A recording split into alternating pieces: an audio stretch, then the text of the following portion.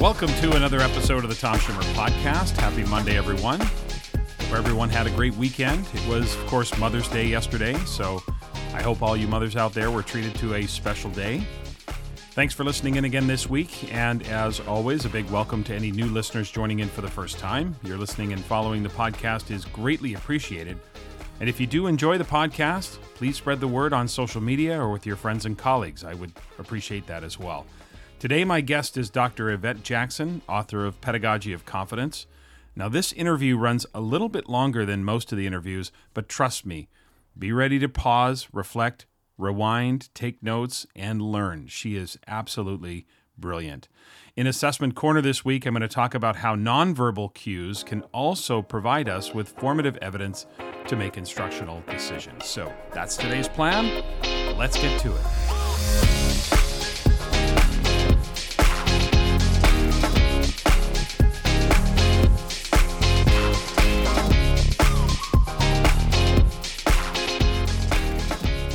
Yvette Jackson is coming up. But first, don't at me.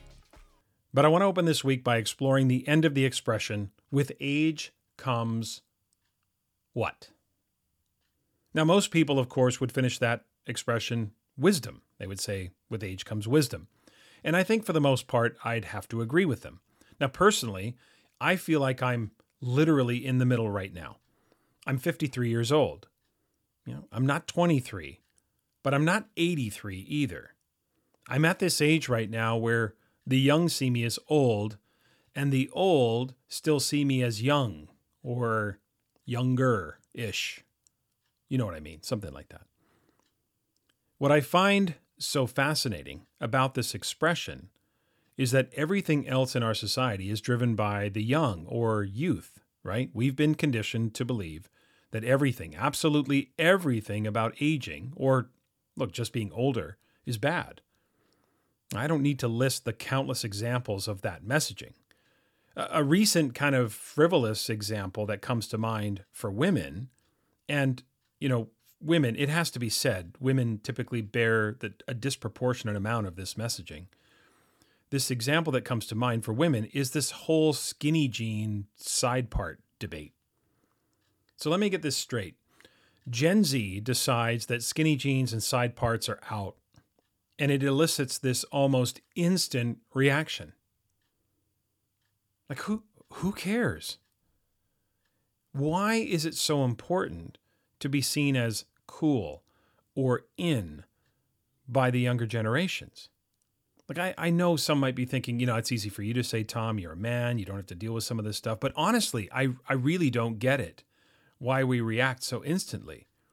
As we age, we're supposed to gain wisdom and perspective, right? Perspective. Why then, if we have perspective, when it comes to how your hair is parted, do we have this massive overcorrection by some and seek the approval of the younger generation? I'm not saying it's only women. Men are, prone to this as well in other aspects. But why does that matter to us? Well, it's probably because we've been conditioned to believe that aging is bad, that all things associated with aging are not really what society wants. But newsflash, we all age every day. No one can avoid it. It's happening to all of us. Now, of course, as soon as you're seen as out of style or out of fashion, the indirect or even the direct shaming begins. Right? So with age comes ageism. Ageism, it kind of feels like that last universally acceptable, normalized form of discrimination. Yes, there are other far more serious forms of discrimination, but so many of them are now thoroughly unacceptable in society. Some people are still racist and sexist, but again, the level of acceptability within society is at an all-time low. But you want to mock women for their aesthetics, their side part, or their skinny jeans? Yeah, sure, go for it.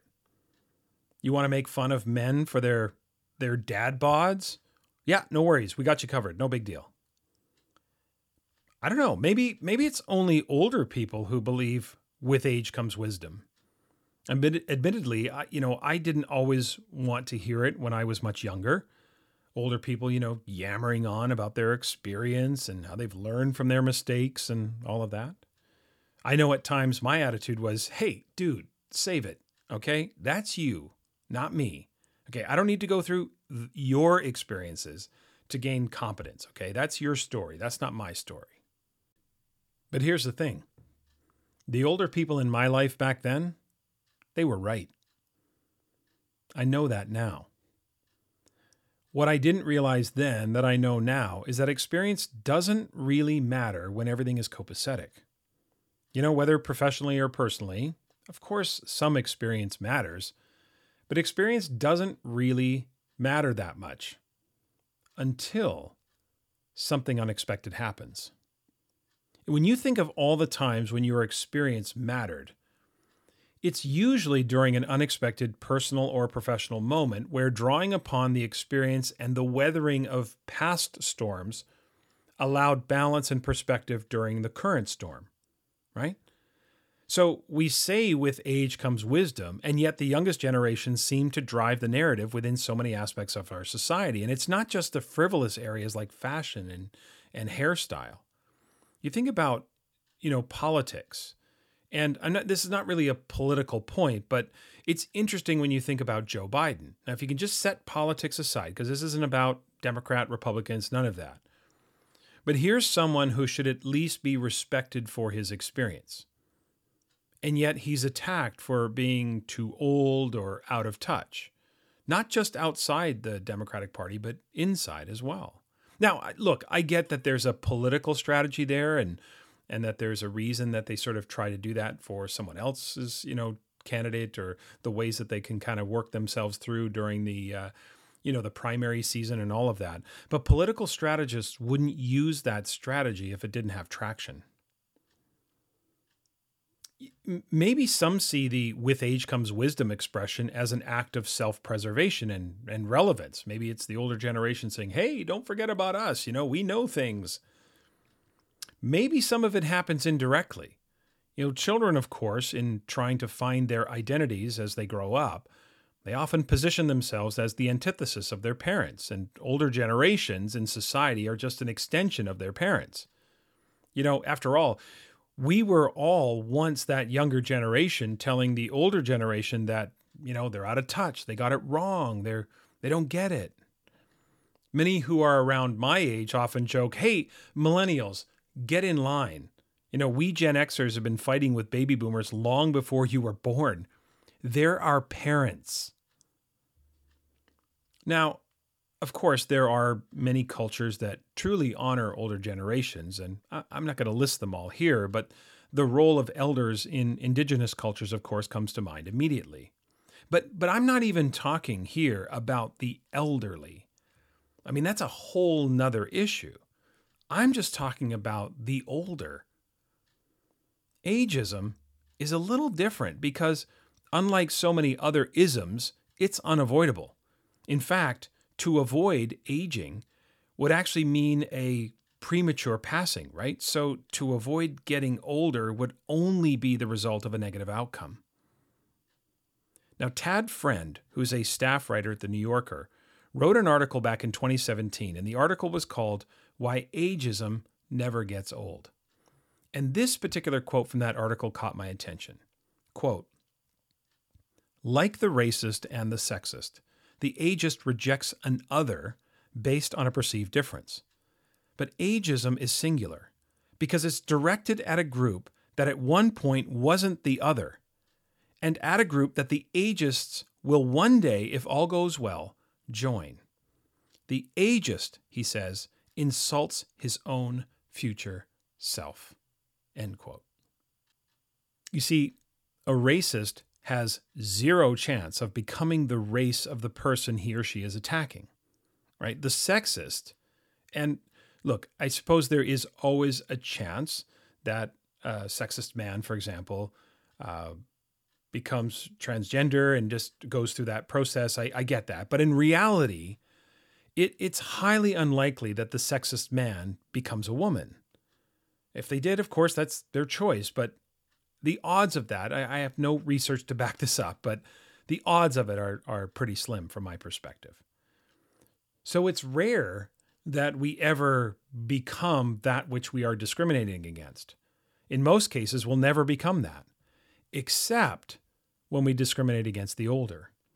To dismiss the older generations is to dismiss that which everyone will eventually become, right?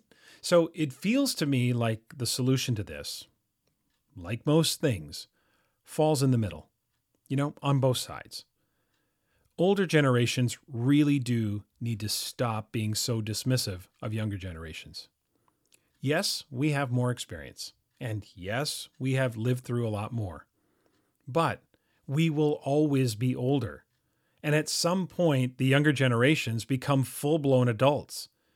Jokes about millennials now are sort of tired and have fallen flat because the earliest millennials turn 41 this year.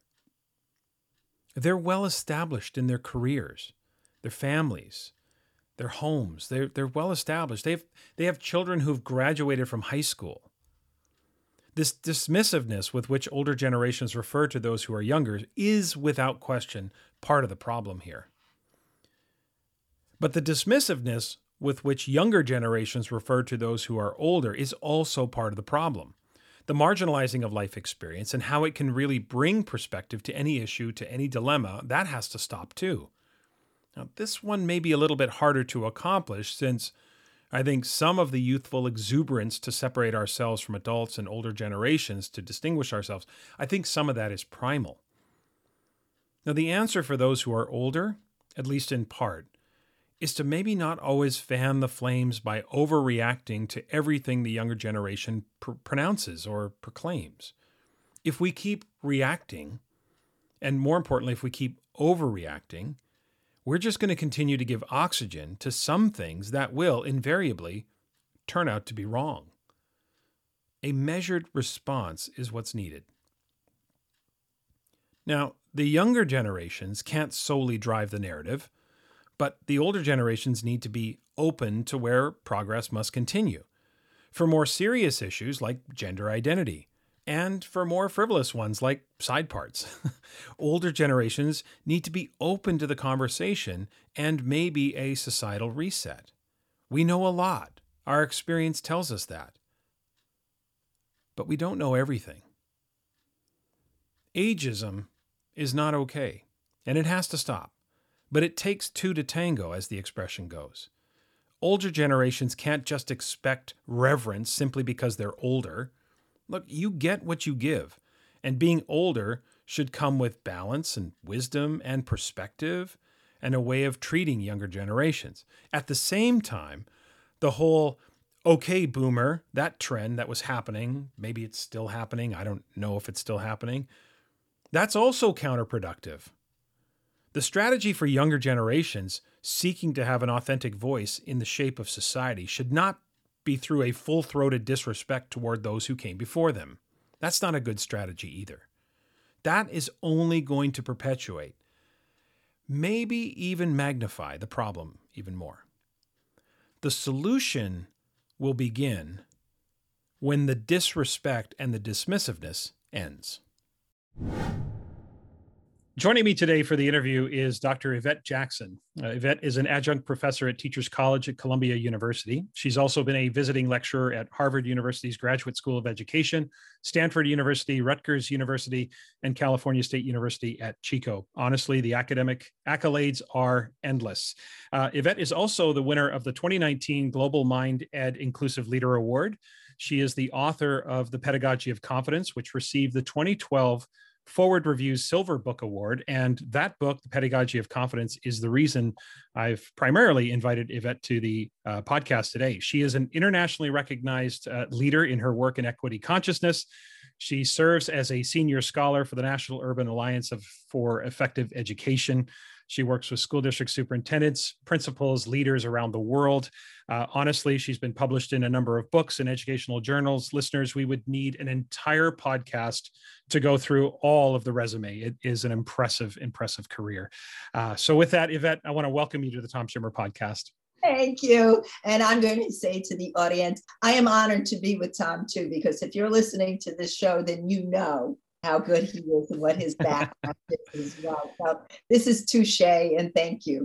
Well, I want to just be upfront with everyone to let them know that I did not pay you to say that, so I really appreciate right. it. That's right. That's right. I honestly, I am thrilled to have you here through my friend and colleague Anthony Mohammed. I was introduced to your work a number of years ago. I read The Pedagogy of Confidence and was just absolutely impressed and blown away by just so much of what that book has to offer for educators and even non-educators. And then when I started this podcast, I thought to myself, you are definitely somebody that I wanted to have on the podcast. So I'm grateful that you're here and I really appreciate it. And I don't want to waste any time here. I want us to dig in because I just know how much you bring to the conversation and how much we benefit. So I want to begin with a bit of a history lesson for listeners who might be less familiar with how we've kind of ended up where we are today. This disenfranchisement of urban students, predominantly Black and brown students, is really no systemic accident. I'm not pointing the finger at individuals, but we've kind of created a kind of systemic inertia that has become in many ways just kind of assumed. And so those who are less familiar with that might think to themselves, so we have this system of special education and there's a process for that. And we have this system of, gifted and talented programs and there's a process for that. But as is often pointed out by yourself and others, Black and brown students are likely to be overrepresented in special education, and white students tend to be overrepresented in gifted and talented programs. So I wonder if, to begin with, you could take us inside a bit of a history lesson and some of the social underpinnings that have kind of led to where we are today with those categories in our education system. Right. Sure. It's my pleasure.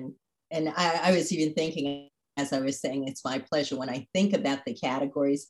It's not my pleasure to talk about them because they've been so restrictive.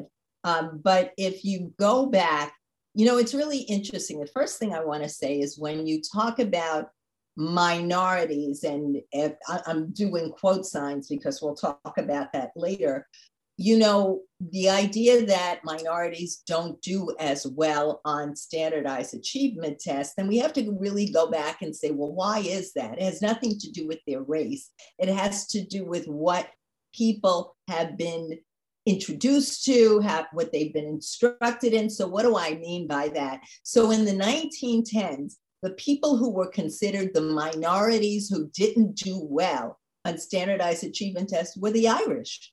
They came over, right? This was after the potato famine. My grandmother was Irish. Her family came over.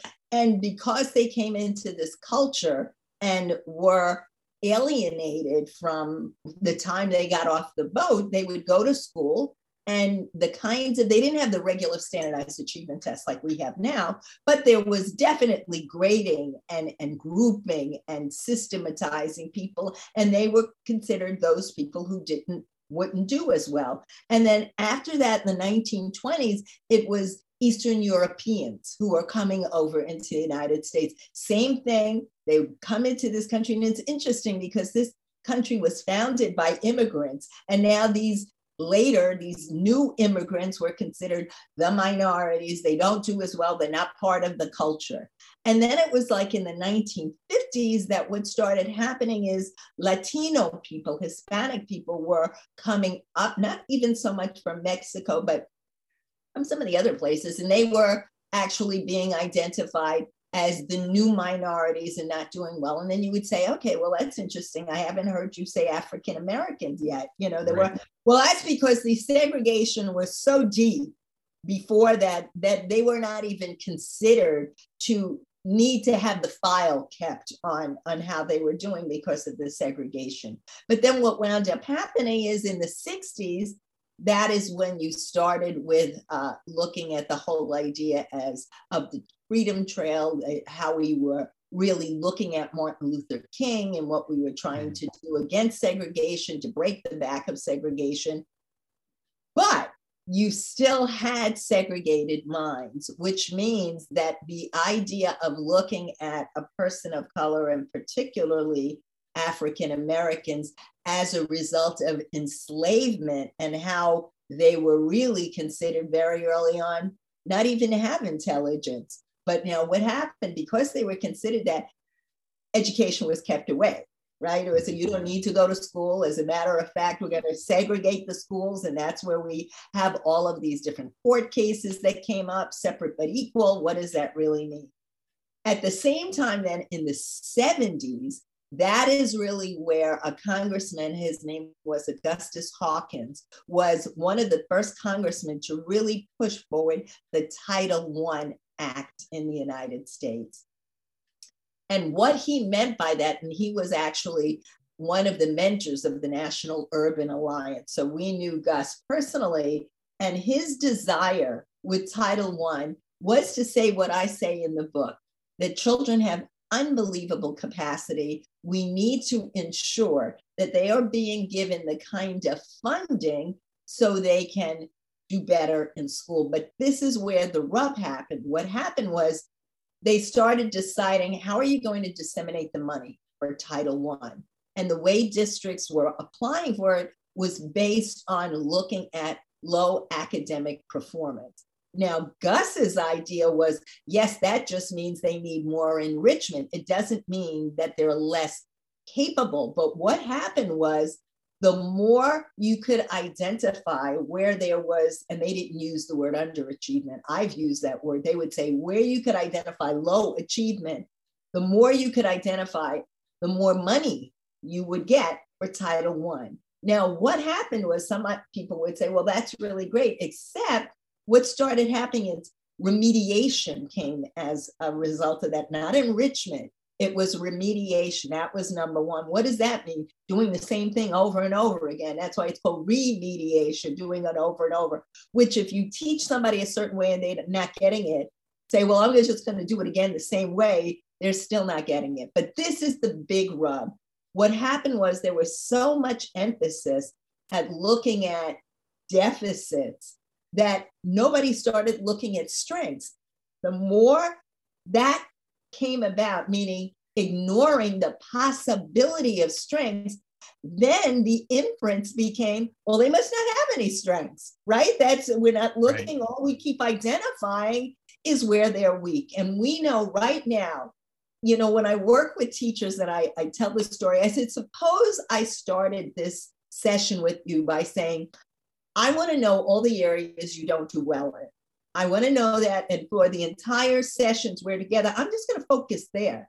First of all, the teachers would be very turned off by me. That's number one. Number two, they would get this inferiority complex thinking, well, wait a minute, maybe I'm not capable. And this is what started happening as a result of what Gus wanted as being a very supportive, enriching experience, got really reframed and refocused on the idea of deficits, which really propelled this idea of substantiating that people of color just obviously don't do well, because that's where, for Title I, you could get the money, like I said, based on underachievement or based on poverty. Those were the two.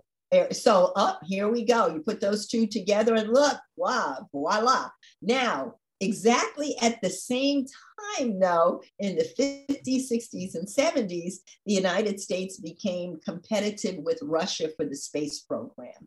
Right. The space program was, and all of a sudden, the United States is saying, wait a second, we have to have people we're identifying as really highly capable, giving money in that venue that we'll call these people gifted. Okay, but now what did they say? 3 to 5% of a population we're going to label as gifted. Now, why that? Because they figured by giving a statistic, a range of 3 to 5%, then they could really hold on to how much money they really have to allocate for that. But people then interpreted that by saying, well, only 3 to 5% of a population then is gifted. That is totally empirically not true. They never did that kind of testing to see that at all. So then what happened was, well, what do you mean by gifted? Well, high performing and standardized achievement tests. Okay. But wait, we really are trying to do this. This is what the government was saying. We're really trying to do this to perpetuate those who could make contributions to this dominance that we want to try to continue to have. So what wound up happening is that's when they started saying, well, wait, you could be gifted a variety of ways. You could be intellectually gifted, which would mean we're going to find that out on an IQ test. You could be academically gifted. We're going to find that out on an academic test. You could be performing. You could be gifted in the performing arts, the performing visual arts. Okay, then we're going to assess that based on performance. And then they had even gotten into this idea of looking at sports. You could be gifted in sports. And then all of a sudden the government was saying, wait a minute, we're spending a lot of money now on Little League, on hockey teams, and we're going to take that, all right, we can't have that as a category anymore. So you had two tracks going on then. You had the track of Title I that now the focus was on where are students not doing well in poverty. And then you have this other track that said, okay, these are the kids who are really going to be making a contribution to the world just based on test scores, which a test score cannot predict how well you do later on. As a matter of fact, a lot of people know the work of Daniel Goleman, who really talks about emotional intelligence. And he always says, like, if you're really going to talk about people who wind up being leaders in whatever particular areas, these are not people who were in gifted programs or who were valedictorian or anything. They had these other capacities, characteristics, habits of mind that got developed. Okay, so now I started teaching in the 70s, and that's why I kind of give that frame, because I was watching these two things happen, and I happened to teach in a Title I school. I would say 95% of the children in the school, maybe 98%, were kids of color. And I had the great opportunity, though, to teach the same kids for 3 years, right? So I had them in 3rd grade, 4th grade, and 5th grade.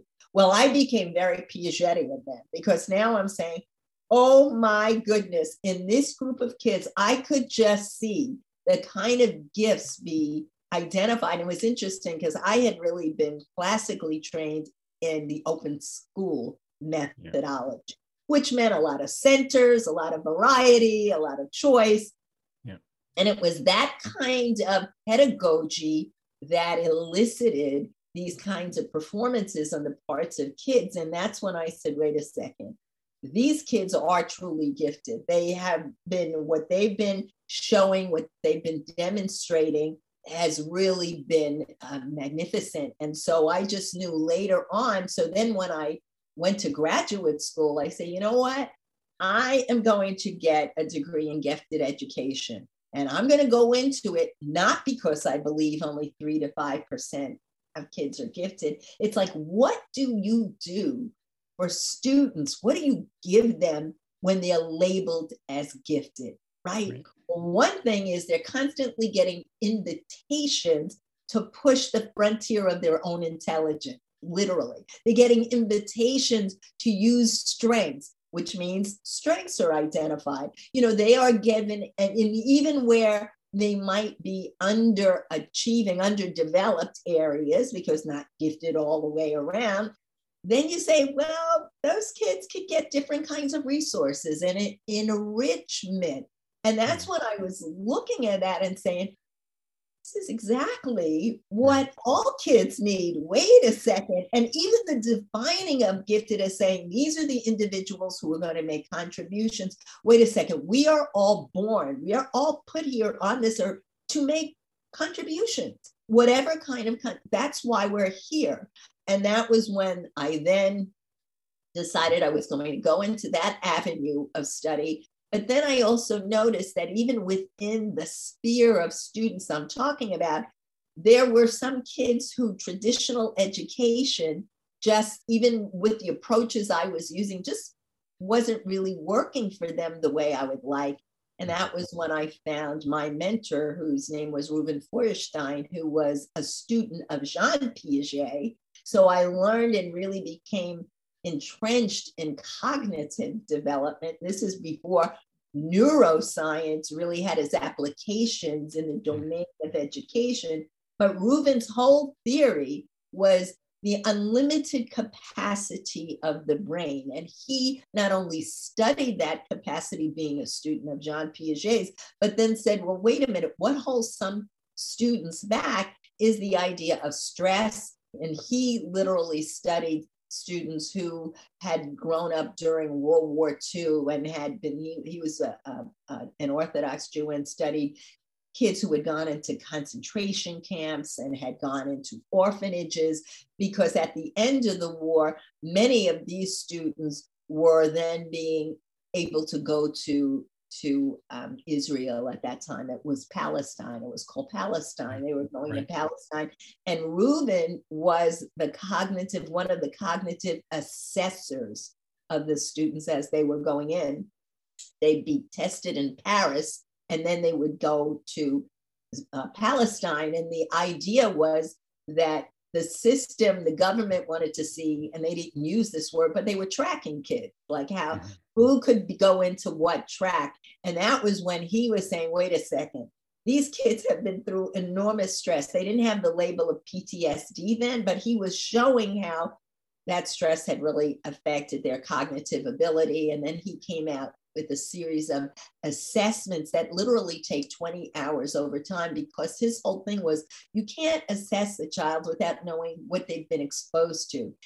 Assessment should be part of the learning and teaching process. And when I read about his work, I said, oh my goodness, this is exactly what I need to involve myself in, to understand more the cognitive side of this, but also because it's not about remediation, it's about mediation. What are the kinds of things that we have to do to give students between the stimulus, the curriculum, or whatever they're learning, and their processing, so they'll get it deeply? And that was how my worlds intersected to go to. This is what Joseph Renzulli of University of Connecticut at Storrs would say. Gifted, he would talk about studying gifted people, and he basically really saw that when he looked at gifted people who had been identified as gifted, alive or dead, he found that they really had three attributes. Otherwise, that were the same. Otherwise, they were very different. They were all above average. They were very task committed, and they were very creative. They weren't all off the spectrum on the chart of an IQ test. Anyway, so as you asked that question about what's the history, you had this Title I history going on, you had the gifted and talented, and I was saying, wait a second, I knew Gus, and Gus Hawkins wanted that same kind of idea of enrichment to be given to all students, and that's where I came up with this idea of the pedagogy of confidence. Yeah, it's so I so appreciate the detail and the history lesson, because I think so often we sit in 2021 and we just make assumptions about the existence of certain programs, and can at times gloss over the history of where they came from as being more noble in their intent, right? You made me think of a couple of things there. One being this flaw in, first, well, let me take one step back. Nothing will otherize or marginalize a population like a label. Exactly. And then you incentivize people to label through funding, right? And all of a sudden you've got this momentum where it's really hard to I suppose delabel people. Absolutely. Because that comes with a loss of funding. That is just a really, really important lesson for us to all in 2021. Not forget that, and again, we're not talking about special education in terms of those students with autism or serious intellectual disabilities, et cetera. We're talking here about learning disabled, or those who get labeled low achievers, et cetera. And we're going to come back to those labels, but I think that's such an important history for all of us as educators to keep in mind, that the 3 to 5% of the population being gifted was not the intent at all, and yet here we are so many years later. The other thing is, when we talk about labels, here we are so many years later, but words like minority, that's a government label, subgroup, that's a government label, and both of them mean less than.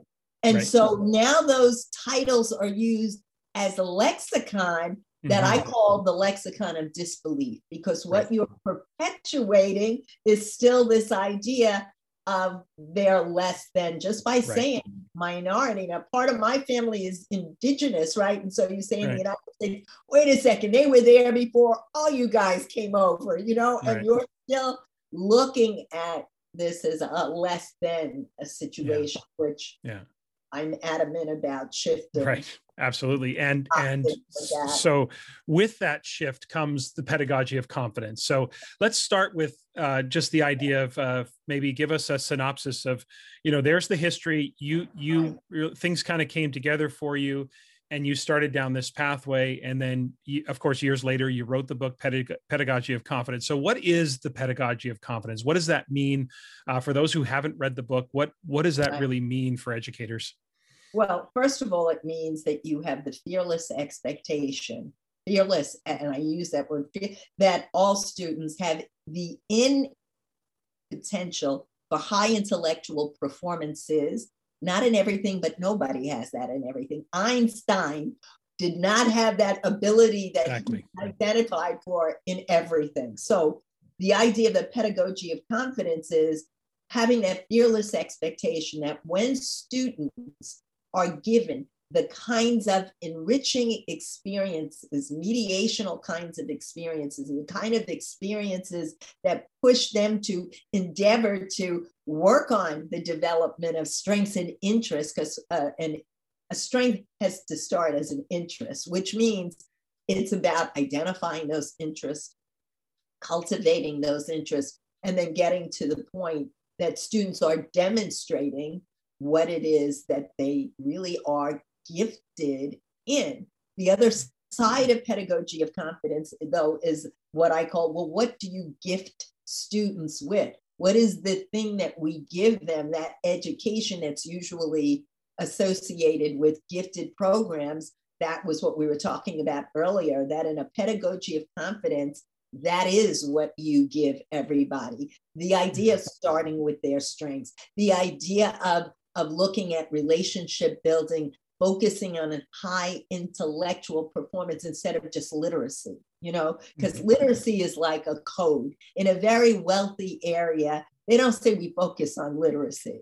That's right. Like, are you kidding? If that's what you were presenting to the board, they would say, what? You've got to be talking about intellectual development here, right? And so in a pedagogy of confidence, that when you are providing those kinds of experiences, including having students be mindful, being able to be reflective, being able to connect their strengths and their cultural frames of references to learning experiences, you're going to see incredible growth. And that is, now when kids are growing like that, then we become more confident as the teachers. We go, wow, they really are capable. That's what happened to me. I said, gee, it's not so much I felt like I'm a good teacher. I just felt like I have the keys to unlocking what this innate potential is. Maybe I don't have all the keys, but that was how I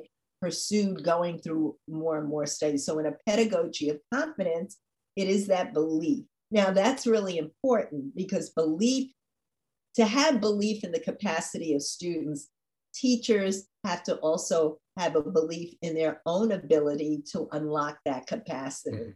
And many teachers, because some students don't do well, they think, maybe it's my inability, or they think, you know what, it can't be me, it's got to be them. It's got to be them. And in a pedagogy of confidence, it's, what do we do to really engage kids so that we can elicit that kind of the thing that we are wired for, and make that contribution. So that's what a pedagogy. And the other thing I want to say about that is, when people ask me about equity, well, how do you define equity? And first of all, I say equity consciousness, because usually when people talk about equity, they're talking about policies. They're talking about making sure that maybe we've opened up the gifted programs to more kids, or advanced placement. No, see, equity consciousness is, what do I have to be intentionally conscious about and pay attention to so I can really do this building, gifting our students with the kinds of strategies, opportunities, activities that are going to really inspire. See, that's a word. How come we don't hear that word across education? Kids getting inspired. And so a friend of mine and I, we wrote a book called, we used AIM, like affirmation, inspiration, and mediation. So it's called AIM High, but the point is that's what we're saying here. The other thing, going back to equity, is that when people ask me to define what are you talking about in terms of the consciousness, I use gifted education as the metaphor for equity consciousness, because everything I described earlier that we usually attribute to the kind of education we give to those labeled as gifted is exactly what equity consciousness is, except we're also intentionally being attentive to what are the barriers that could be holding back that potential for manifesting. Mm-hmm. You know, it's interesting because you talk in the book about motivation and connecting the idea. So early on in the book, I'm going to quote you here. You write, quote, "Student motivation to learn is directly affected by teachers' confidence in their students' potential," right? Right. And it's also about their own competence to nurture that potential. And you were just talking about that. So it's interesting to me because I think that first part of the quote really does contradict some of the common narratives around motivation, which is that, you know, it's up to the student to be motivated. It's internally sourced, it's intrinsic, all of that. And it's up to the student. So how do we know that? Like, maybe talk a little bit about the connection between a teacher's belief in their students to be successful and what that does as far as motivation is concerned. Right. Well, first, you know, the brain, what the brain seeks, there are five things the brain really seeks. The brain wants to be awakened. It really wants to be opened up and awakened, and it wants to be engaged. I mean, from the time you are born and you are placed in a crib, why do parents put those mobiles on? Because the kid is lying there and looking up to be engaged. That's what otherwise they'd just be lying there. And if you find a child as a baby just lying there, still not looking around, you know there's something that's wrong. You know you've got to then see what kind of neurological issue, whatever kind of physiological issue, because babies are all over the place because we're wired to be motivated, but that is because the brain feels it needs to be engaged, though. It's looking for engagement. So when teachers say to me, well, you don't understand, or just some kids who are not motivated, I say, okay, so tell me about your engagement. What do you do when you're planning your lessons, when you're planning your pedagogy? Tell me how you set up the engagement part. And so sometimes they'll say, well, what do you mean? I said, you tell me what I mean. Okay? What engages you? What engages you? So the brain is often it's looking for those things that are culturally relevant. And that just means culture is not race. Culture is those things that are meaningful and relevant. Maybe it's those things that really spark my interest. They're those things that want me to be challenged, because I said there are 5 things the brain wants to be awakened.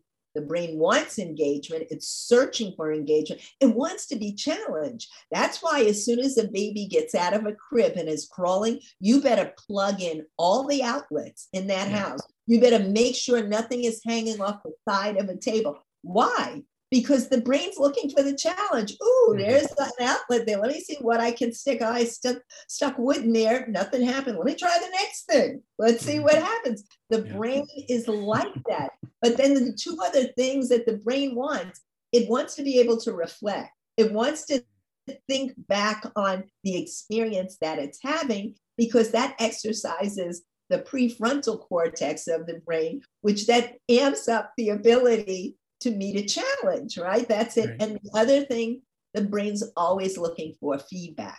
It wants feedback. So those 5 things that I told you are exactly the 5 elements that computer games are made on. That's the ingredients for a computer game. What do I do to wake up the person who bought it? What's the engaging part? How do I challenge them? How do I give them immediate feedback and then allow them to use that feedback to reflect on to go to the next move? That's how we should be setting up our pedagogy in a class. What are we going to do to engage them? How do we wake them up to begin with? And it goes on through everything that I just shared with you. So when we say, well, where's the motivation? I've got to say, where's the engagement? Tell me about the engagement. So, there are many principals that talk to me now about with certain, first they were talking to me about what do you do to virtually teach, right? Because when COVID hit, we went through this. So how do you still get engagement virtually? That was one. But now they're saying, now that we're going back to school, they're watching instruction, the principals, and they're saying, teachers have felt the need to be restrictive in what they were doing just because of the technology, the lack of being close to. And so I'm bringing that up because now they'll say, so what should we be doing? And I said, well, wait a second. One of the things, this is an opportunity for a teacher to say, what am I personally passionate about? What is Yvette, if I'm the teacher, what am I personally passionate about?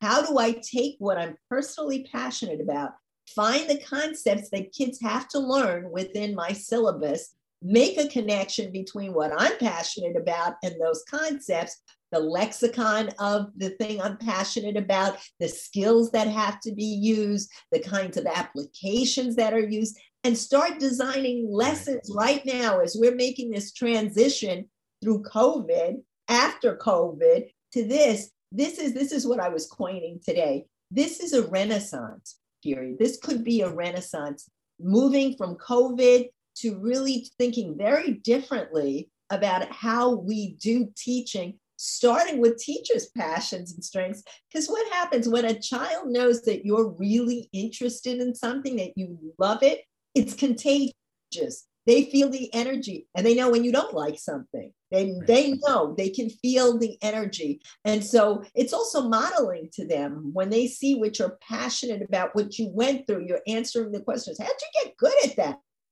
These are the steps that I had to take. And usually they're the same steps. Somebody exposed me to something. I got interested in it. I decided to try it again and again because I was interested. Then I became innovative, whether it's skiing, cooking, whatever it happens to be, learning. So what I'm saying is right now, if teachers are motivated themselves to put together those kinds of lessons, then kids pick up. They're engaged, they pick up, and they will jump into it. So to say again that some kids aren't motivated, I have to ask, what's the engagement you're setting for? How do you connect to a child's cultural frame of reference? How do you know what a child finds personally meaningful and relevant? Just because you're looking at me and you see a person of color, you have no idea what my cultural frame of reference is. You don't know. You've got to really ask, what are those things that are meaningful and relevant? And then the teacher makes intentional the explicit connections or the opportunities for students to make those connections to those things in their cultural frame, to the conceptual part of what's supposed to be taught. Yeah, it makes me wonder why so many educators lack the confidence in themselves. I think it's safe to assert that the vast majority of teachers go into the profession with this burning desire to make a difference, right? They want to make a difference.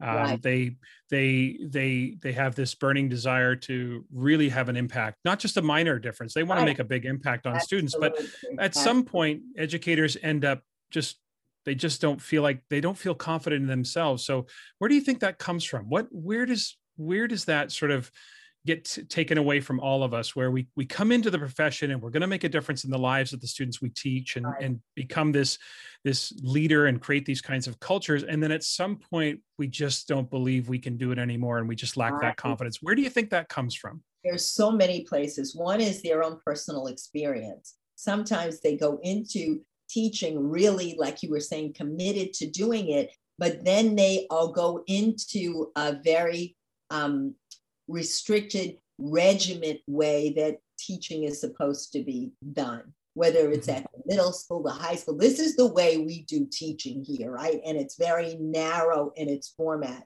Now, what winds up happening when it's narrow and you can't start with kids' strengths, you can't talk about it, begin every lesson by watching a video, maybe on something on electronic field trip.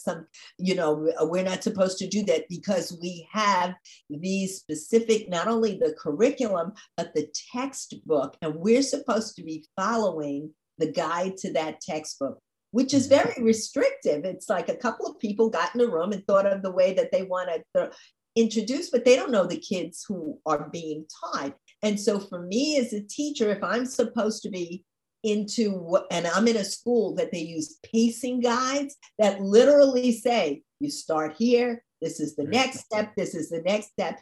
That is so restrictive that first of all, it limits my creativity. But here's the bad rub. What happens is when you're in a restricted curriculum like that, the kids don't respond well. They're not doing well. They're not interested, or they don't then test well. Then it looks like, wow, so it's either me or it's them. And often I'd rather sometimes teachers say it must be them, because I'm also led to believe I'm supposed to look at the data, and the data says they don't do well, or it's me because I'm in this restricted lane that I'm supposed to be in. And, in the book, I use this analogy to swans. I remember watching swans in England and just saying, oh my goodness, they are so majestic in the water. And then as soon as they get out of the water to try to get food from those who are watching, they are ambling and they're falling all over the place. Why? Because they're out of their element. As soon as you put them back in that element where they can flourish, where they connect, where they can glide along, that's what happens with so many children and so many teachers.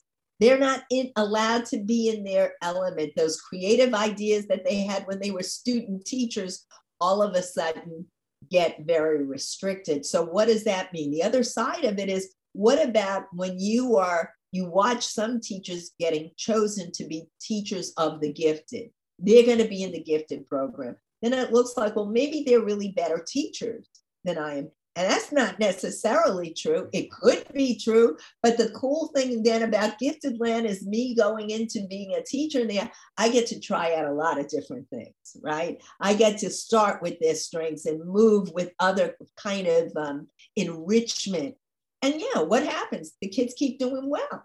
The kids keep doing well while the other kids are in this restricted diet of remediation or just not being able to explore conceptually, or even getting into the backward planning. Like I know, Jay McTighe, and thinking about those essential questions that can really open the mind up of kids. And that's why teachers then feel, well, maybe it's me. So here we go. If you then think about when you are successful, what really happens in those situations? Use your own empirical research. What made you successful with X kids? What kinds of things were you doing with them? And then you start saying, well, wait, when I do them, I do see kids shift into this mode of being motivated. And I feel better than about myself. And I say, okay, I must have really turned it on. So when I wrote Pedagogy of Confidence, it was interesting because people said, well, whose confidence are you talking about? I said, I'm talking about the teachers, talking about the kids, and I'm talking about the leaders in the school, the administrators. What about their confidence? When they're told, wait a second, your school, all the kids aren't doing X, Y, Z. And then what about, you were talking earlier about labels. When you start labeling schools, and all these districts have labels for the underperforming schools, they're always these derogatory labels. Then what happens? And I'm a teacher in that school. I don't feel very good, even if it's on a subconscious basis. It looks like if I'm part of this crew at the school, we must not be good. So there are all these different dimensions, facets to why, which is why I said this has got to be called pedagogy of confidence. The other thing is, many, many years ago, I saw Pedagogy of the Oppressed, Pedagogy of the Oppressed, the book Pedagogy of the Oppressed, and Paulo Freire's book. And I remember hearing Paulo Freire, and he was talking about that. But then he went from his second book after Pedagogy of the Oppressed was called Pedagogy of Hope. And I heard him talking, and I remember saying, but you got to have more than hope. It's like for teachers have to have a sense of confidence in terms of, yes, there's a biological construct to hope that's very powerful, but you've got to be in the other lane. You've got to be really confident about this to move on. And that was really the genesis of the title, to say, this is where we have to operate from. And if we provide these kinds of experiences, the feedback that the students are going to be giving to us about our pedagogical choices will enhance our confidence. Yeah, it's you talked about labels and terminology. And you talk about teachers at times feeling as if they can't make a difference, or it must be them. And then what that ends up leading to are some of the terms, as you mentioned, the labels that we throw around. I'm actually struck by the number of labels or euphemisms that are used in our system. Words like urban, inner city, low achiever, free and reduced lunch is the one that I get a lot. Absolutely. When I meet people and we're talking about setting up a professional learning experience, and they tell me about their school, it's one of the first things they tell me is, here's the percentage of students that are on free and reduced lunch. And for some of them, I can tell that it's almost a way for them to say, hey, Tom, keep your expectations, under wraps, because you got to understand what we're dealing with. Right. So here's my question to you about those labels. How do we break this habit of this coded language? How do we get away from marginalizing and otherizing students through these labels? And how do we bring ourselves back into taking some responsibility for the results, as opposed to staying at arm's length and saying, well, they're low achievers, they're free and reduced lunch, what do you expect us to do? How do we break that habit or that cycle? Well, the first thing is we must do much more around the science of learning. We need to learn more about the learning process, not just when we're in undergraduate school, because we keep finding out more and more about the science, the neuroscience, the intersection of the neuroscience and the cognitive science around learning.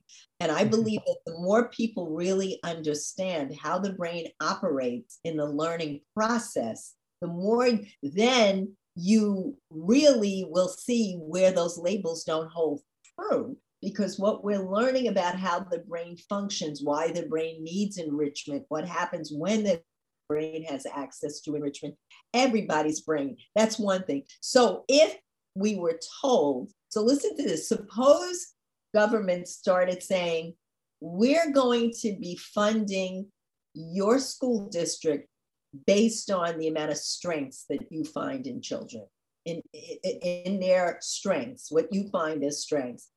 All of a sudden, what would happen? There would be a shift, and people would start saying, wait, how do we identify the strengths? What would be the best way to show those strengths? Because all of a sudden, that's the focus. So that's the beginning of starting to break down the use of those other kinds of labels, because now we're going to have an assets focus, which means we got to start using terminology that's assets focused, right? That's going to be the first thing. The second thing is the more we learn about the brain, that we will understand that behind my exterior color, you and I have the exact same color brain. Right. Brains are all gray. It's brain matter, right? It's gray matter. Now, if that's the case, and we all have our brains are colored, the propensity of our brains is the same. How they develop is different because of whatever experiences we have. But even Jean Piaget was the one who said, look, if you want high level performance, you need high level activities. You use low level activities, that's what you're going to get.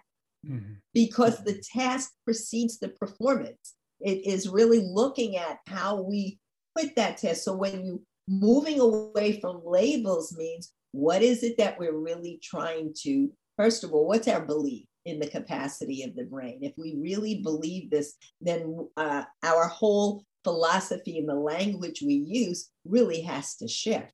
It's got to shift to match that philosophy. And that's why I start always by saying, if we were getting money for doing that, all of a sudden the labels would really shift. Right. Yes, you would really see that.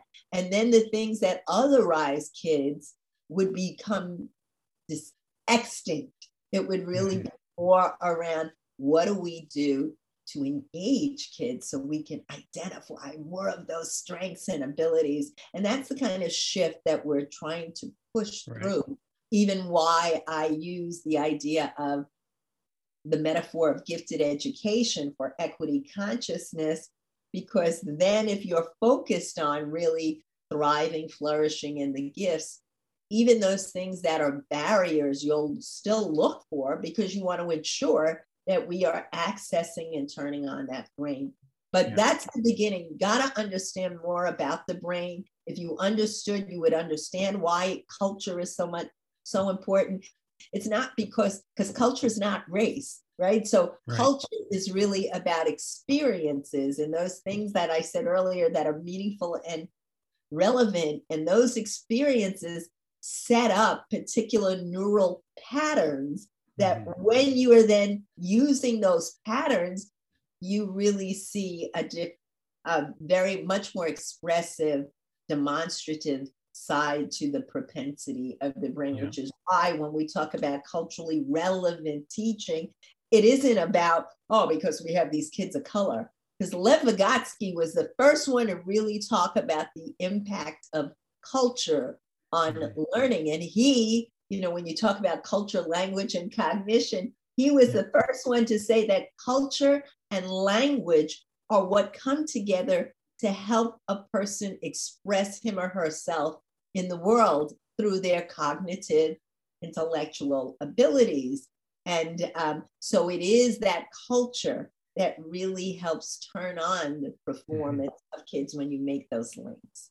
Yeah, you write so eloquently about that in the book. You talk about relevance and meaningfulness are contextualized and influenced by one's culture, and that culture creates this emotionally laden frame of reference that we all construct meaning through, right? So this is how you visualize that through culture and language is how meaning is constructed. So can we dig a little bit deeper on that? Just talking about that interconnectedness between culture, language, and cognition, and really the influence that culture and language have, and it being different, as you say, than race, and how culture influences our thinking. Right. Well, first of all, culture molds language. The language that you use to express yourself are based on the culture that has really affected your cognition, how you make meaning, the way you put ideas together, the way you infer, the way that you even sequence often is very much affected by your culture, what you think is most important, meaningful, and valuable. So that's what's going on. And like I said, culture, when you think about, well, what really is culture? Well, we know it's what's meaningful and relevant, but we also know that culture is displayed through rituals, through traditions, and rituals and traditions are repeated patterns. That's why they're called that. We do them over. And so what happens when you are dealing through traditions and ritual is, as I was saying a little while ago, you are creating specific neural patterns that come through certain kinds of repetition and certain kinds of appreciation. One culture, one group of people may appreciate baseball dramatically, and then there are other cultures who sports aren't that important. There are other things that they see as important, references. And then what happens is there's language that then is used to express the cognition, the meaning that you're making. And that's why culture is affecting the language.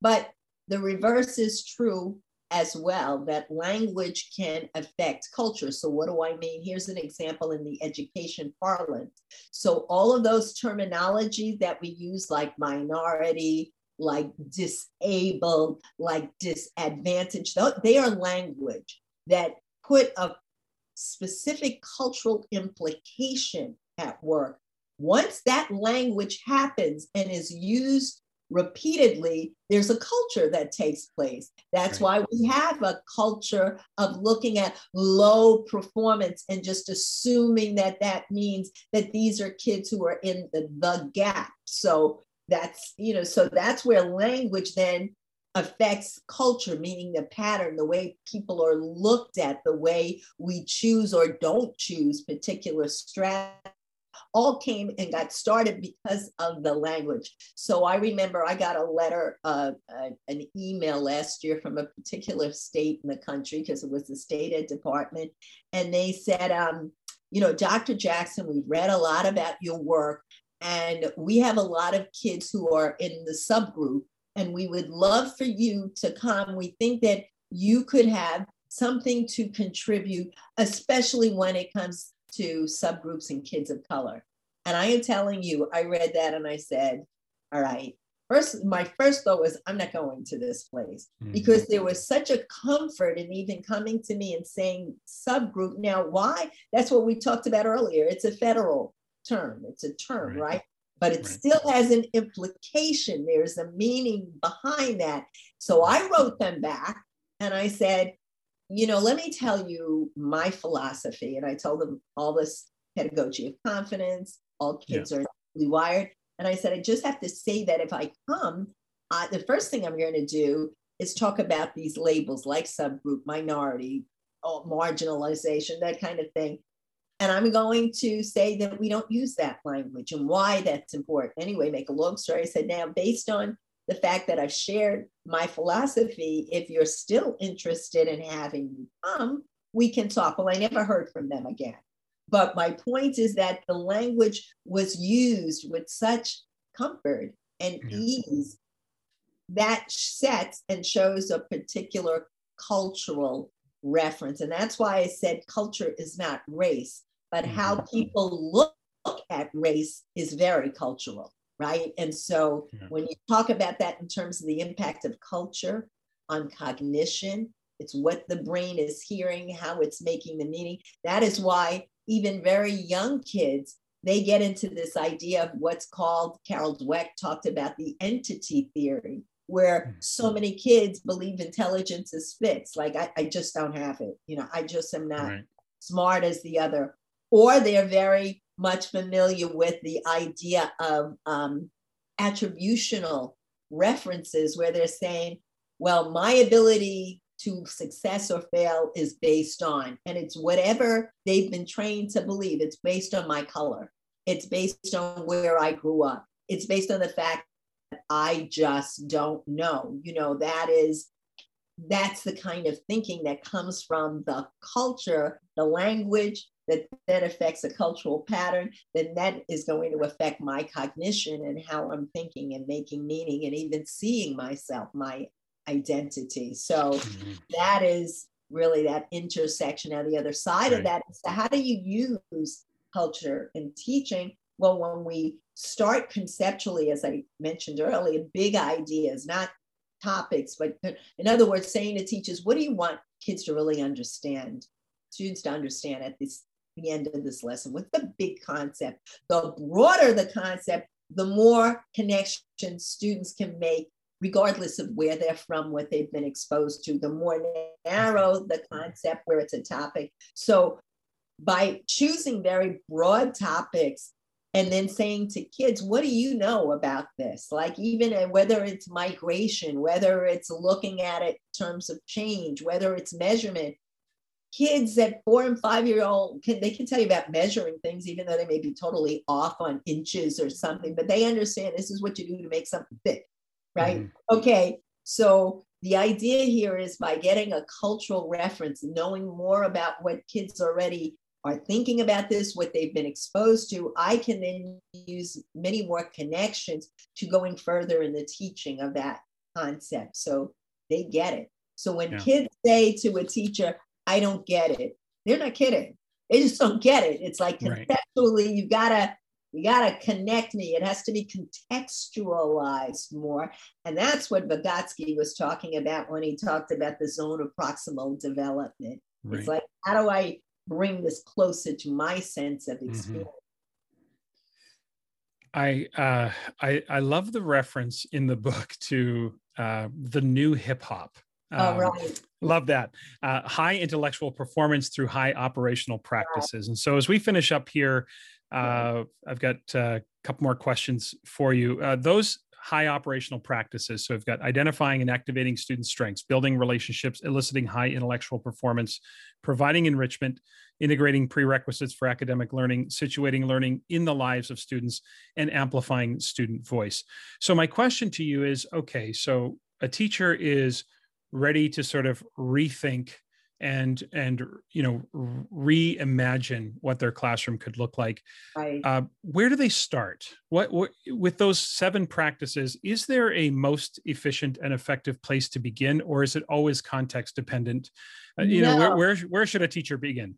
Well, first, I always say begin with strengths because that's the place people don't usually start, right? Right. They're starting thinking more about it in terms of where do I start based on this curriculum?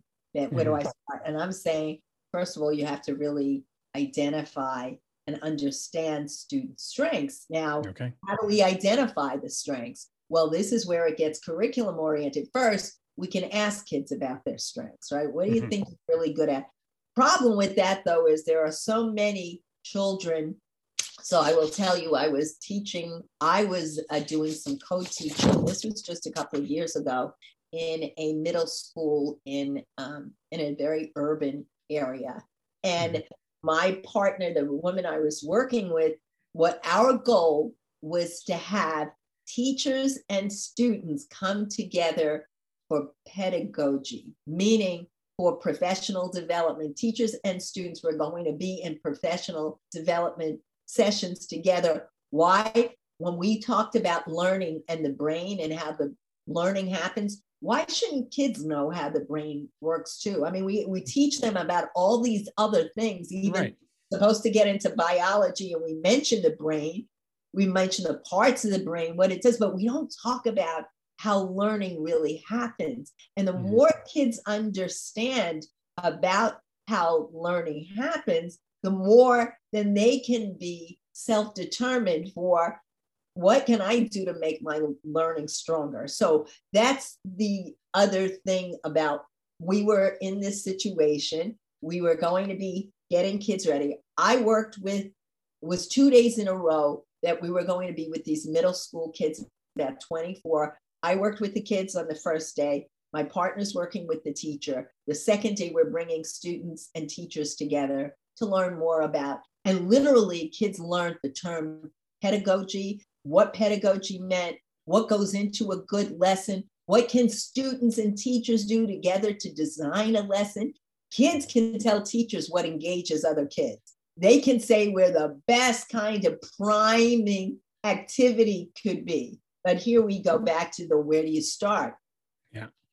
So the second day I was with the kids, before we went to meet with the teachers, I said, I'd like you to identify what your strengths are. I'm sharing this because I said, ask them what their strengths are. 24 kids in the class, 21 of them, I asked them to do a bubble map. That's a David Hirely's Thinking Maps, and they were supposed to put their 21 kids had nothing in their bubbles. 21. Wow. Now, why? Because they never, ever, one, they were never asked that. They were never asked to consider their strengths. Second, because they were never asked, they didn't think they had any strengths. So this is what wound up happening. And this is, again, I'm saying this because when we say, where do you start? I said, okay, this is what I'm going to do. I am going to go around the room to all 24 of you, and I am going to give you a strength that I notice coming from you. And I've only been with you one full day because I was with you. All right. So I go around it. Now, first of all, as I'm going around, you should have seen their body language. Everybody is sitting up because they know it's going to be good. I said, I'm going to bring you a strength. I didn't. So, I could have said the opposite. I'm going to tell you what you're doing wrong. All right. I'm telling them that. So this one child, I tell her name is Tasha, you're really a very responsible person. So I go around the room. Now, what winds up happening is in 5 minutes, I ask them to now share their bubble maps. You should have seen, it was an explosion on the paper They were coming up with everything from competitive to mature to artistic. I mean, they were going, I have a good humor, whatever it is. But you see, that's not enough. When you're doing that kind of identification, it has to be for a purpose too. How are you going to use your strengths? How are you going to develop your strengths? How did you develop the strength to begin with? But I want to just share this. I said I might share something with you. So at the end, this is very short. I asked the kids, okay, I want you to write how you're going to use your strengths to be a leader. So this is that one child who I said was responsible. She says, my strengths can help me to be a leader because when I was little, I was shy and very quiet. But as I grow older, I gain some strengths. These 6 strengths are athletic, competitive, mature, responsible, which she underscores. Remember, this is the one I gave her. Intelligent. They're going to help me grow as a person because as a basketball player, you need discipline. You need to be competitive, and mainly you have to be mature. They have helped me as a leader because I share these things with my friends, teachers, and family members. I give them great advice. And as a leader, you have to make sure that you lead other people to being a leader someday. Now, I share that with you because, first of all, we're talking social emotional learning. We're talking about attentiveness. We're talking about attributional theory. We're talking about all this. Now, though, pedagogically, how do you identify strengths?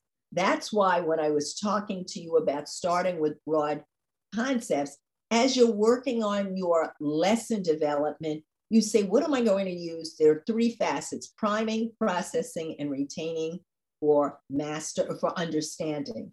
So in each element, each section of this planning, we have to constantly be saying, how do we learn more about the strengths within those kids? In the priming, I'm introducing whatever the big concept is, and I start identifying and asking kids, one, what they already know about it. Why do they know it? What kinds of experiences? Give me some examples of it. And you will be surprised.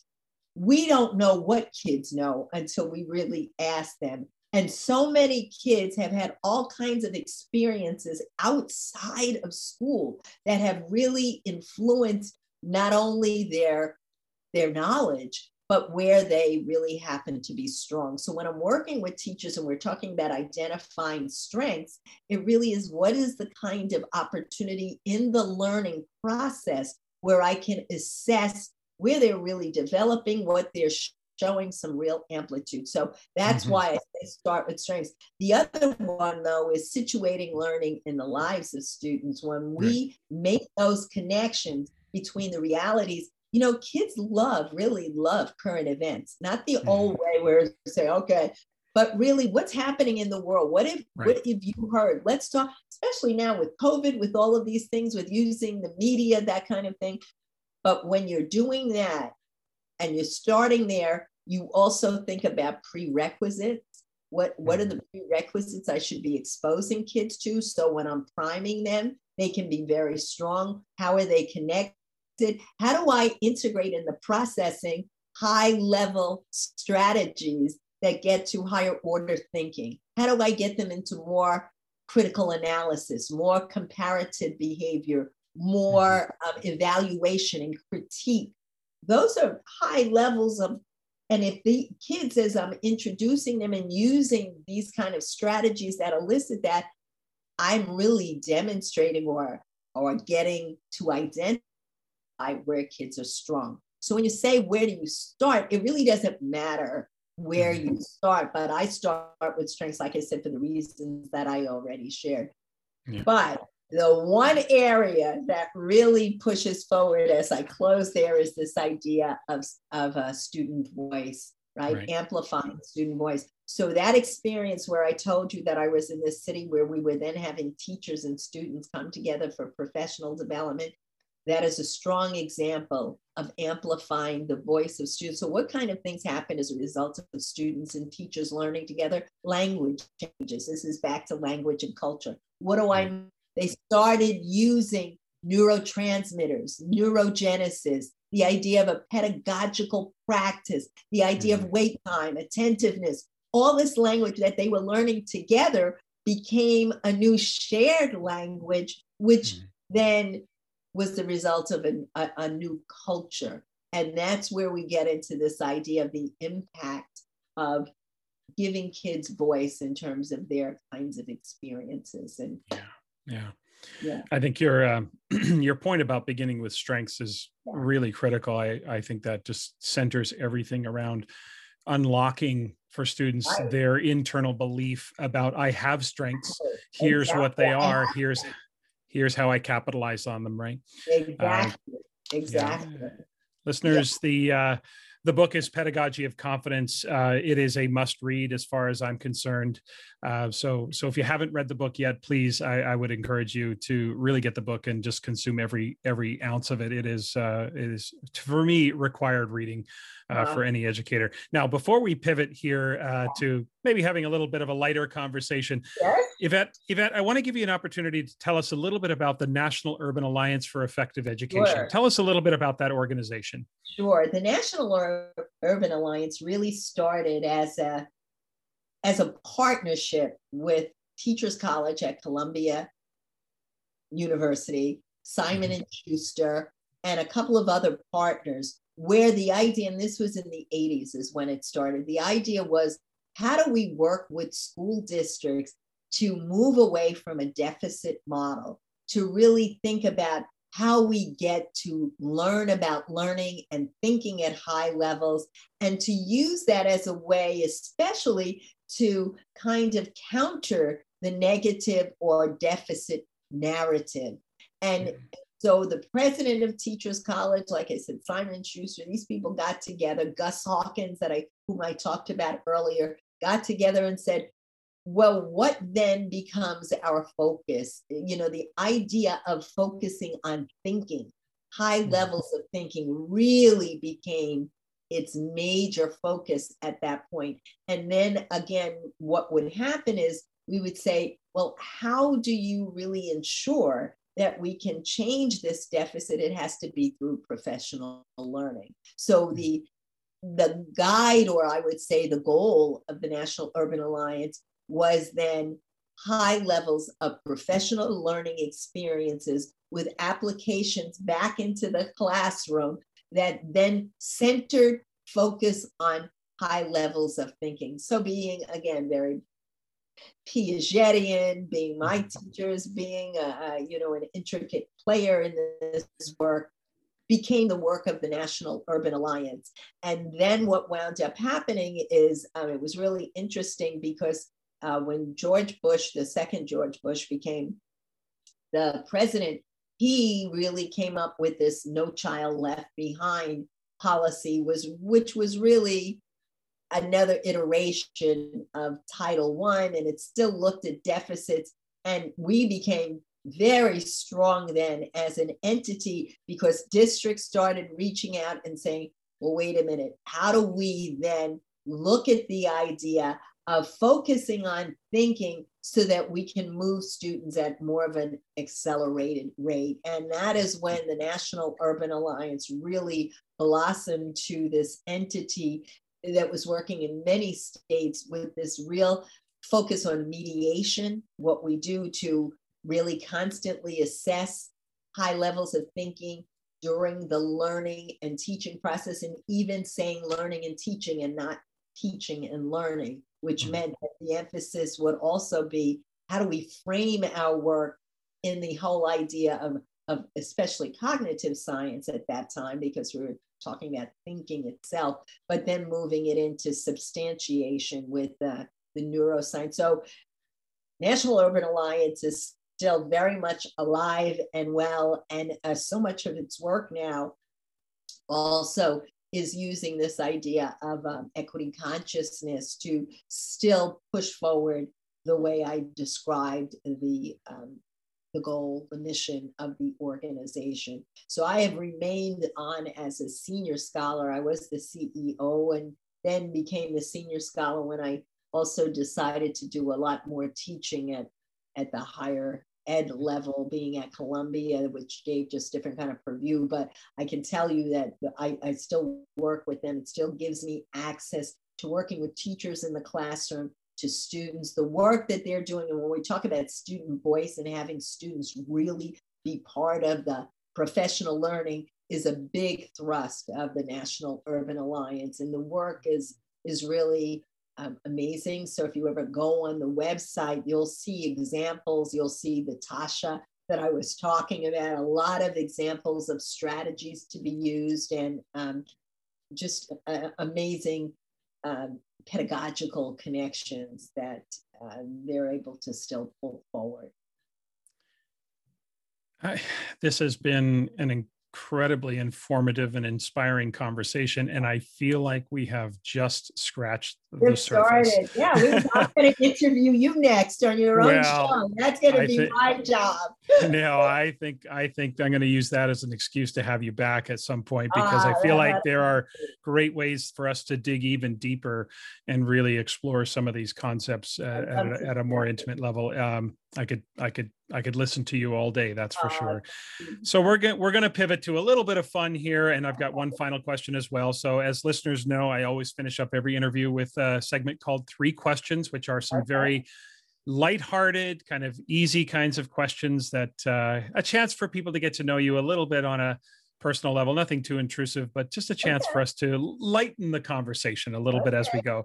So I am going to begin with the first question. And the first question is, sweet or savory? Are you a sweet person? Do you have a sweet tooth, or are you more drawn to the savory?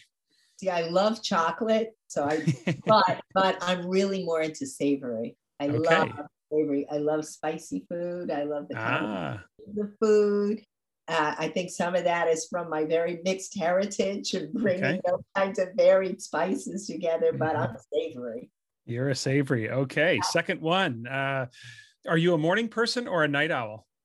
Definitely morning. I'm like 5:36 in the morning. I just naturally get up. It's a much quieter time for me. And in the evening, I'm exhausted. So I'm I'm the AM person. Yeah, I've always been a morning person as well for a long time. And of course, living on the West Coast, so much happens earlier in the morning that you end up having to be up earlier. That's for sure. That's true. Good point. All right. The third one is, if you were forced to, and both of these would be full throttle. If you were forced to, which would you rather be forced to do? To sing along to every song you heard, or to dance to every song you heard? Which one would you rather be forced to do? I'd be dancing. Dancing. I wanted to be a dancer. So I love dancing. And if you heard my voice, my mother's words were, not a good idea. Not a good idea. And she was right.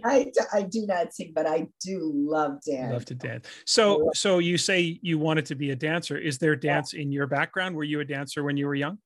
Did you take dance? I studied dance when I was very little. I mean, seriously dancing. And then I stopped. When I went to graduate school, I took dance again at Columbia as a matter of fact, but I would teach dance as an extracurricular in the school that I taught at. I was like in charge of the dance program at the school. And then when I got a little bit older, I studied at the Alvin Ailey School, which is a very big dance school. So, but I never, ever got to really be the dancer. Yeah. My daughter was a dancer, and we did just in her younger days. She's more an actor now and more in the world of fashion. But it's interesting. Ooh. It's interesting you mentioned Alvin Ailey, because her dance studio took a trip to New York one year, and they took some training at the Alvin Ailey studio. Really, really great. Really amazing. So as we finish up, I have a question I ask all interviewees. I ask this question of everyone, and that is about your definition of success and happiness. It's a theme I'm running through the podcast. And so my question really is, if a random person stopped you on the street and asked you, what is your definition of success? How would you answer them? What's your version of what success is? My definition of success is happiness. If a person is really considers themselves a happy person, then they've been very successful in many, many areas, whether it's both professionally at home, with the family, with extracurricular activities. They do the things that they're passionate about, which then makes them feel this sense of happiness which you got to be in a certain frame of mind and have had the kind of opportunities that have allowed you to pursue those things that you love so that you are happy, which to me then is I've been successful. So it's not quantitative. It really is more about, have I been able to do the things that really turn me on? And across the areas, then I can say, and I am a really happy person. And I think that that is something that was what I shared with my students when I had my own kids in schools. And I try to share in districts because I'm very turned on by this. Yeah. So that's it. So, if you're happy, you got to be successful. Yeah, it's interesting how so many just look at, it's not about the accolades, it's not about the awards, it's not about the money. Right. It's that internal sense of happiness and contentment or satisfaction, or however you want to call it. Right. It really does make a difference. Absolutely. This really, honestly, this has been just a tremendous pleasure for me. Now, Yvette, you are not really active on social media, so I'm wondering if you could let listeners know, if they want to follow your work, what's the best way to sort of follow you, or the best way to get in touch with you if they're interested in having you work with their school or their district or what have you? What's the best way to follow you? Well, and you're right. I was going to say I could give you my Instagram address, but you're right. I rarely post, but really you could go to the National Urban Alliance website, because anything that I'm either writing or actively engaged in, they really do post on the website. And then you'd also find some other very interesting, wonderful things, but that's the best way to see what I'm doing.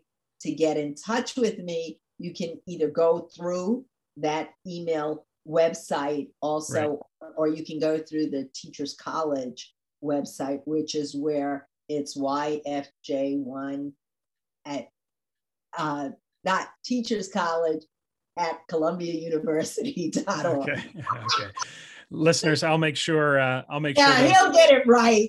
You can see that often either. That's right. I'll put the email address in the show notes, so listeners, you can take a look at there. And the National Urban Alliance for Effective Education website, that's www.nuatc.org to check out Yvette's work there. Yvette, this was truly an honor to have you on the podcast, and I really look forward to next time. Thanks so much for being here. Thank you. Assessment Corner this week is going to be a quick one. I want to be mindful of your time, and you know that my conversation with Yvette Jackson ran long. And look, I'm not complaining about that. She is, as you heard, absolutely brilliant. But I want to talk just a little bit here about how nonverbal cues can provide formative evidence. We all know there is more to a message than the words of that message. If you've ever had a significant other utter the words, "I'm fine," and you knew they were not fine, then you know the power of nonverbal cues. You know the power of paralanguage. Paralanguage, body language, gestures, tone, pitch. Those are all examples of paralinguistic patterns, and they can communicate a ton about where a learner is along their learning continuum. Now, Cassandra, Nicole, and I write a lot about this in the book Instructional Agility, when we were talking about observation and how nonverbal cues can also be valuable information in being instructionally agile. Any positive statement can become negative. It can become a snarky comment with paralanguage. Just think about the statement, "I love your shoes," right? That sounds positive. But try it this way. "I love your shoes." You see? Immediately turns negative. The words say that "I love your shoes," but it doesn't sound like it at all. So it's important not just to examine what students say or what they do, but how they say it and how they do it. Attention to nonverbal cues can be particularly helpful when you're engineering conversations, right? As you circulate and you listen to what students are saying, pay attention to how they're saying it. You can also observe a group, from a distance, and get a sense of how that conversation is going, even if you're not listening to them. You look at their body language. Are they leaning into the conversation? Are they leaning away from one another? What's the body language telling you? Now, in many ways, of course, remote learning, Zoom, Teams, etc., that's made that a lot tougher. There's no question, especially in cases where, cameras were off and all of that. So we're not talking about something that's a requirement here. We're just talking about an enhancement, more information that allows you to make an instructional maneuver. But even when you're on Zoom or Teams or Google or whatever platform you happen to be using, pay attention to word choice. I know this blurs the line a little bit between verbal and nonverbal communication, but there are clues in the words that students choose when you're asking them to, say, respond to an open-ended question. Emojis as well can be kind of insightful as to how students are feeling at that moment. They tend to be more explicit and more obvious, but again, think about making inferences from the choices that students make. The point is really that, only somewhere in the neighborhood of 7 to 10% of any message comes from the actual words of the message. So even without verbal confirmation one way or the other, we can still know a lot about what we had planned to do instructionally and whether or not a maneuver is going to be necessary. Now, this, of course, does require that we get to know our learners a little more intimately, right? We have to build a relationship with them at the very least as learners. We have to know them as learners, which means we need to pay attention to how they learn. All teachers pay attention, I know that. But what I mean is, pay attention to what you are paying attention to. Everything, absolutely everything students say and do, including paralanguage, is information we can use to either confirm that what we have planned for the next 10, 15, 20 minutes is what we should be doing, or whether we need to make an adjustment. So my challenge to you this week is to ramp up your attention to the nonverbal cues of your students and try to use that information to decide whether an instructional maneuver is necessary. Pay attention to what you're paying attention to and see how that information can enhance your ability to be a learner-responsive teacher.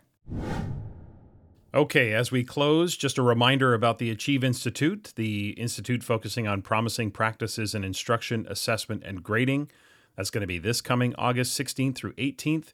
It's a virtual event featuring myself, Cassandra Erkins, Nicole Dimich, and Katie White. So solutiontree.com website for details about that. There's also a link in the show notes to get you there.